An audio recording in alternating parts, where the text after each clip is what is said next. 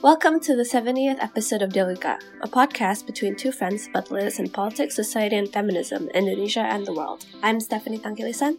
And I'm Sudian Lee, and I can walk again! Yeah, Sudian's no longer a cripple. Ish. I still am using a heat pack, but I'm fine. Where you're being crippled, I am in my best shape of my life where I'm like lifting weights 4 times a week. You'll be in the best shape for both of us, thank you. Yeah, anyway. So this week, we're discussing the Indonesian political election confusion.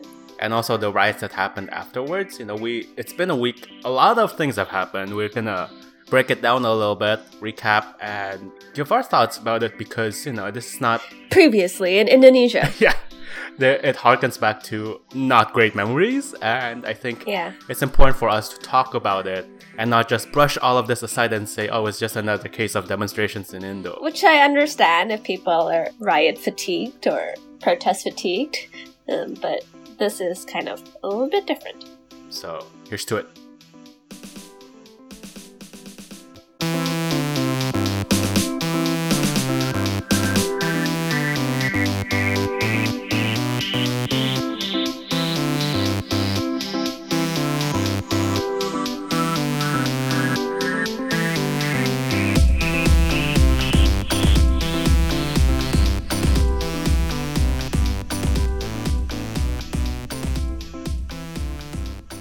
I'm sure all of you guys are aware of the riots that happened in Jakarta and all of the various election scandals and this current situation where we have an official Jokowi having been re-elected for a second term. But Prabowo Sandi and his camp are saying that, in Prabowo's word, that there is a rape against our democracy. Classic. I saw his news conference. Last week, deep into the night for some reason, on May 21st, on Tuesday. Because it's more dramatic, Sue. Oh, clearly. The General Elections Commission announced the final count of the presidential election vote. Unsurprisingly, Jokowi won by 55.5%, with a final count of over 85 million votes, while Prabowo had only 44.5%, with a final count of over 68 million votes. That's a difference of double digits in terms of percentage points, and 17 million votes? Yeah. So, Indonesia, you win by popular vote. I know, it's a thing, America. You don't count weird districts and stuff. No, you just count the people's vote. Which I think is a better system. Clearly. And obviously, this is unsurprising. We all knew from even quick counts and exit polls that Jokowi was probably going to win. So this is unsurprising for anyone. And obviously, over the last few weeks, Prabowo and his camp has always sort of prepared themselves for this outcome, right? They were saying the election was robbed. We need to rise up people power. Whenever the Elections Commission announced the results, we need to protest whatever the results is. Yeah. And so it happened. Tens of thousands of Indonesian riot police closed ranks in Jakarta, tightening security and blocking the route of protesters. Hours earlier in the streets of the capital, rioters threw rocks and Molotov cocktails, and security forces responded with rubber bullets and tear gas. The violent and fatal clashes came after Indonesia's Elections Commission announced a day earlier than expected that President Joko Widodo had won a second term with 55.5% of the vote. A tally his opponent, former General Prabowo Subianto, contests. His supporters say there's been massive election fraud.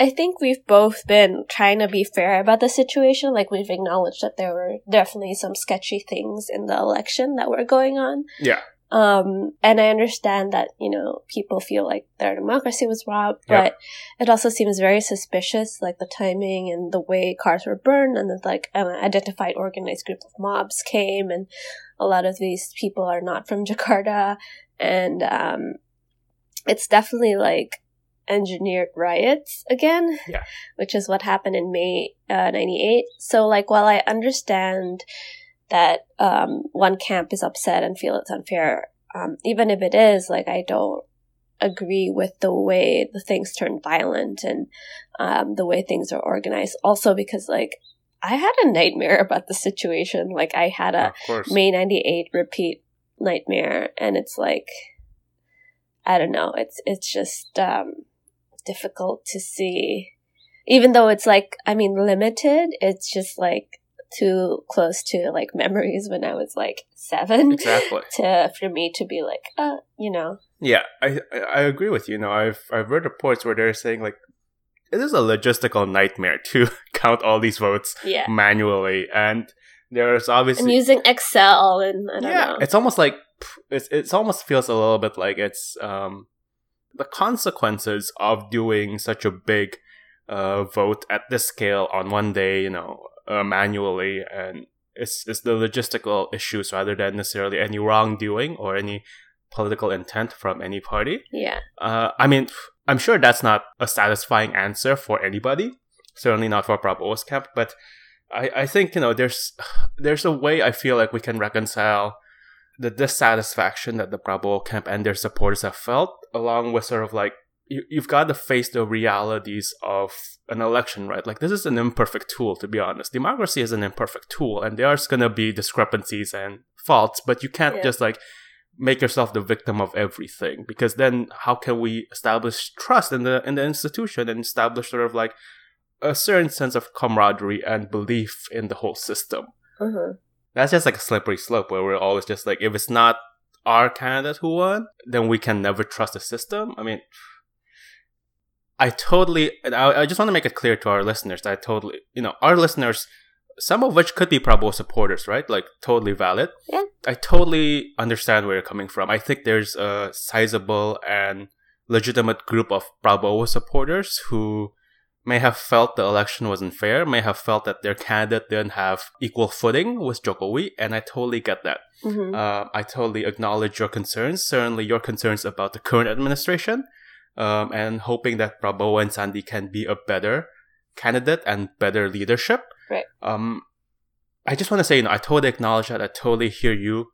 I do think when those criticisms become violent and you start to become emotional about your reaction to the results instead of trying to be tactical and rational and responsible about it, that's when things get dangerous. That's when I can't support you or sympathize with you, but everything else, democracy is all about voicing your concerns and having the opportunity to change leadership when you think it's appropriate. And I get it, and I want to support that.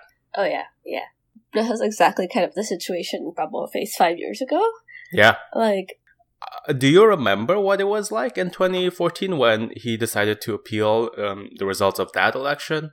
Like, what was the conversation then? Because I don't remember much about that conversation. No, I feel like that conversation was a lot more under the radar than it is this time, is my sense.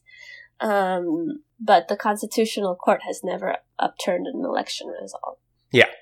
And whatever the Constitutional Court decides, it's final. Like, you can't... Yeah, it's binding. And this year's election, like, the difference between Prabowo and Jokowi this year is much bigger than it was in 2014. Yeah. This year is like 11 percentage points, roughly, like 10, 11 percentage points. In 2014, I think it was 6 or 7. And honestly, a difference of 17 million votes, it's kind of hard to prove that was all like systematic discrepancy. Yeah. That's not an insignificant number. So I don't think anybody has high hopes for the appeal, but at the same time, it's also well within his right to appeal and to go through the system.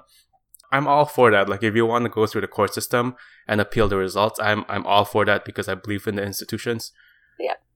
But let us be sure that whatever the court says and whatever the evidence has been put out and we've investigated everything, we should respect the results. For the sake of our country.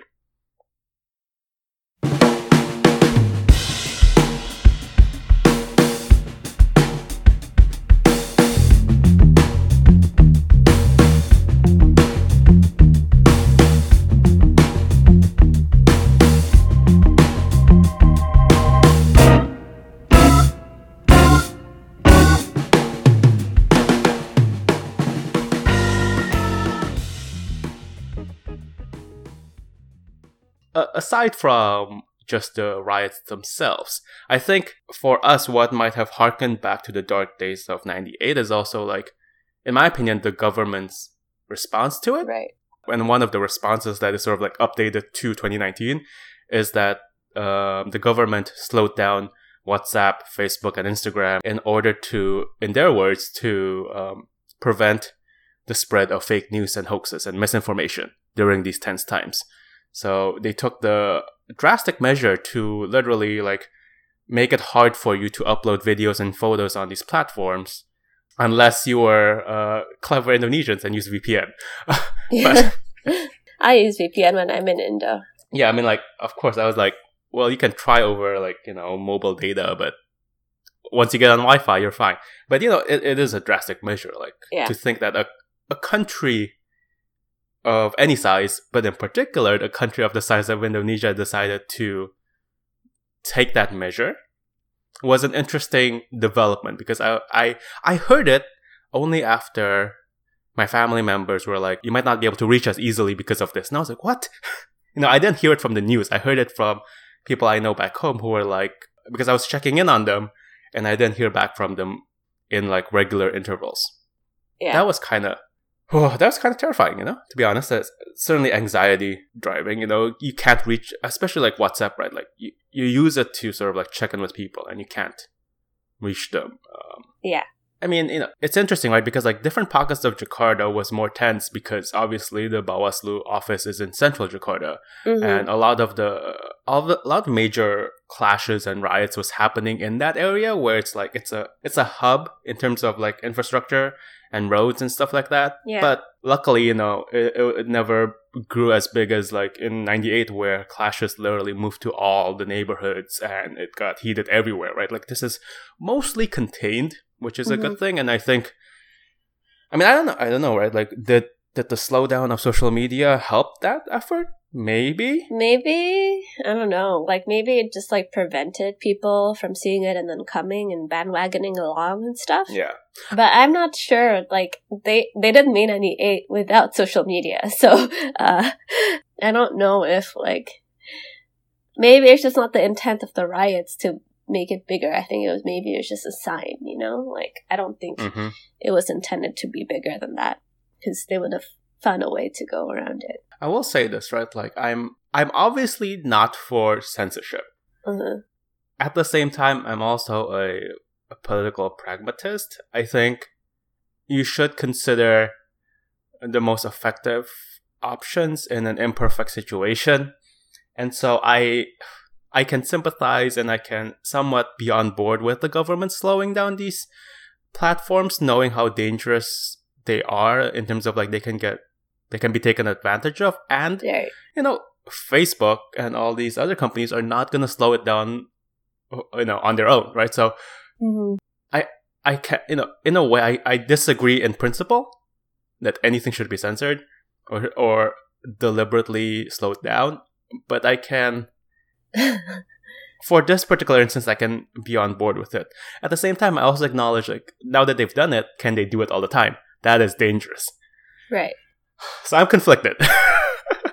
That's kind of like what I'm kind of feeling in the sense of like, I understand the pragmatic side of the situation and I sympathize with that. At the same time, it just makes me uncomfortable to have social media and things blocked. Like I understand slowing down WhatsApp and stuff. Like that I kind of agree with, but it's not blocked, right? You can still communicate it via text. But I feel differently about blocking Facebook and because... let's be clear here though, like nothing was particularly blocked, everything was slowed down. But it could easily have gone to blocking, in right? the block situation. Yeah, like I think slowing down is one thing, but blocking is, I wouldn't be fine even for pragmatic situations blocking it just because it sets a really bad precedent and I feel like the situation is kind of a slippery slide into cracking down our basic freedoms and speeches and stuff. And to me it like recalls of like the way authoritarian governments like in Egypt and other places in the Middle East or in the Middle East Spring just decided to shut down social media. And that's just not a good call and look, and it's just a backward slide, and I don't like it. But slowing down is potentially useful. I hope this will be a case where like it shows the companies like, Facebook, that they need to take this problem seriously if they want to have their own control over their platforms, right? Because, I mean, from a business perspective, they can't be happy that their platforms was taken over by the government, right? No. Like, come on.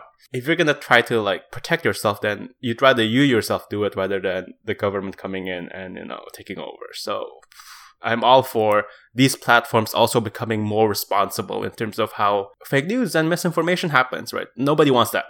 No. So, but I'm off my high horse about technology companies being evil. I mean, Dialogica itself has been affected by Facebook and everyone trying to take us down. Not that dramatic, but No. I think so the issue is that we can't pay for Facebook ads without an Indonesian credit card. So, like, me and Sweden currently both only have US credit cards. I have an Indonesian card, but it doesn't work either. So I feel like they're trying to, like, stop pages from being able to, like, pay Facebook to spread news type content. Or, like, politically inclined one way or the other. Yeah. So that's what's happening to us. If you haven't seen our ads recently or promotions recently, it's because we can't. It's not because we suddenly decided not to. We're trying to figure things out. But, listeners, keep supporting us. Keep telling all your friends about us because somebody has to tell. The way that people used to. Word of mouth. Best way. Anyway. Small business probs.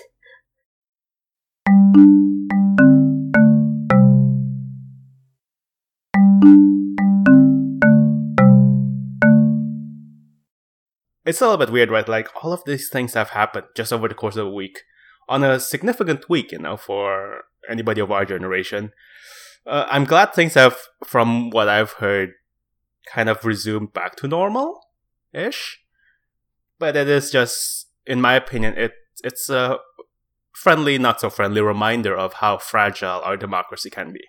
Very fragile. And that it takes an effort from all of us, regardless of, like, which side of the camp you're on. And who you're supporting, it takes the effort of all of us to maintain it and make sure it doesn't devolve into what we've seen. 21 years ago. 21 years ago, yes. Also, shout out to all the reporters working in Indonesia right now. It's a rough time. It's a rough job. Yeah.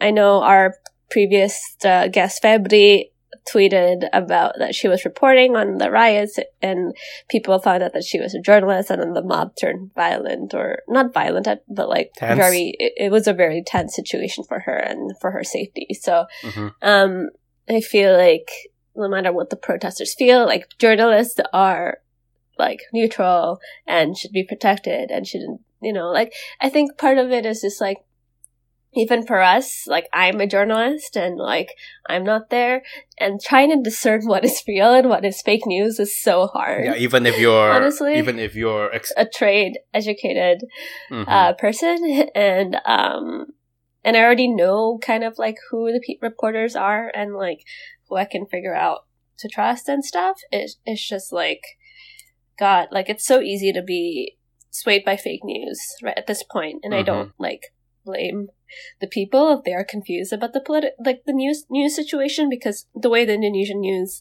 it is a fair critique that a lot of the people who hold the news media are leaning one way or the other. Yeah. And that kind of reflects on the reporting for sure. So it's easy to distrust the media in some sense, but there are definitely still some journalists and people who are definitely honest and trying to do the right thing. So, shout out to Febri and, like, people like Mata Najwa, who's stuff that I still trust. And also shout out to all the activists and, lawyers who are making sure that whatever's happening in these riots are accounted for. There's obviously, I've heard some reports about potential human rights violations, but shout out for them to making sure, like, not only upholding the principle of protest and demonstration, because it is an important part of democracy, being able to voice your concerns, but also making sure that when things get violent and when things become illegal and unconstitutional, that it's being accounted for. So these are also people, journalists, activists, lawyers, they're also on the front lines of making sure our democracy and society doesn't break apart. And shouts to them. Yeah.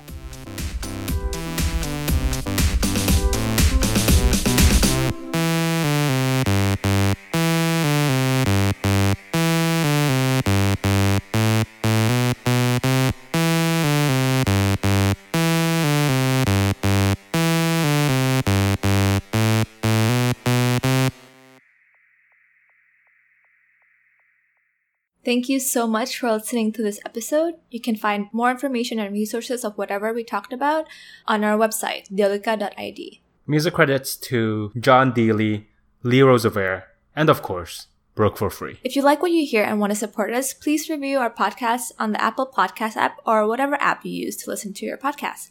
And please share our podcast with your friends. It's the best way to spread the word about Dialogica. If you want to get more involved, we'd love to hear from you. Our email is dialogicapodcast@gmail.com, or just shoot us a message on our Facebook page. You can also find us on Instagram, YouTube, SoundCloud, and now Twitter. Please follow us on these various platforms. Our Twitter handle is @DialogicaPod. Also, follow me on Twitter. It's StephTank. That's STEPHTANGK. Thank you again, and see you guys next time. Bye!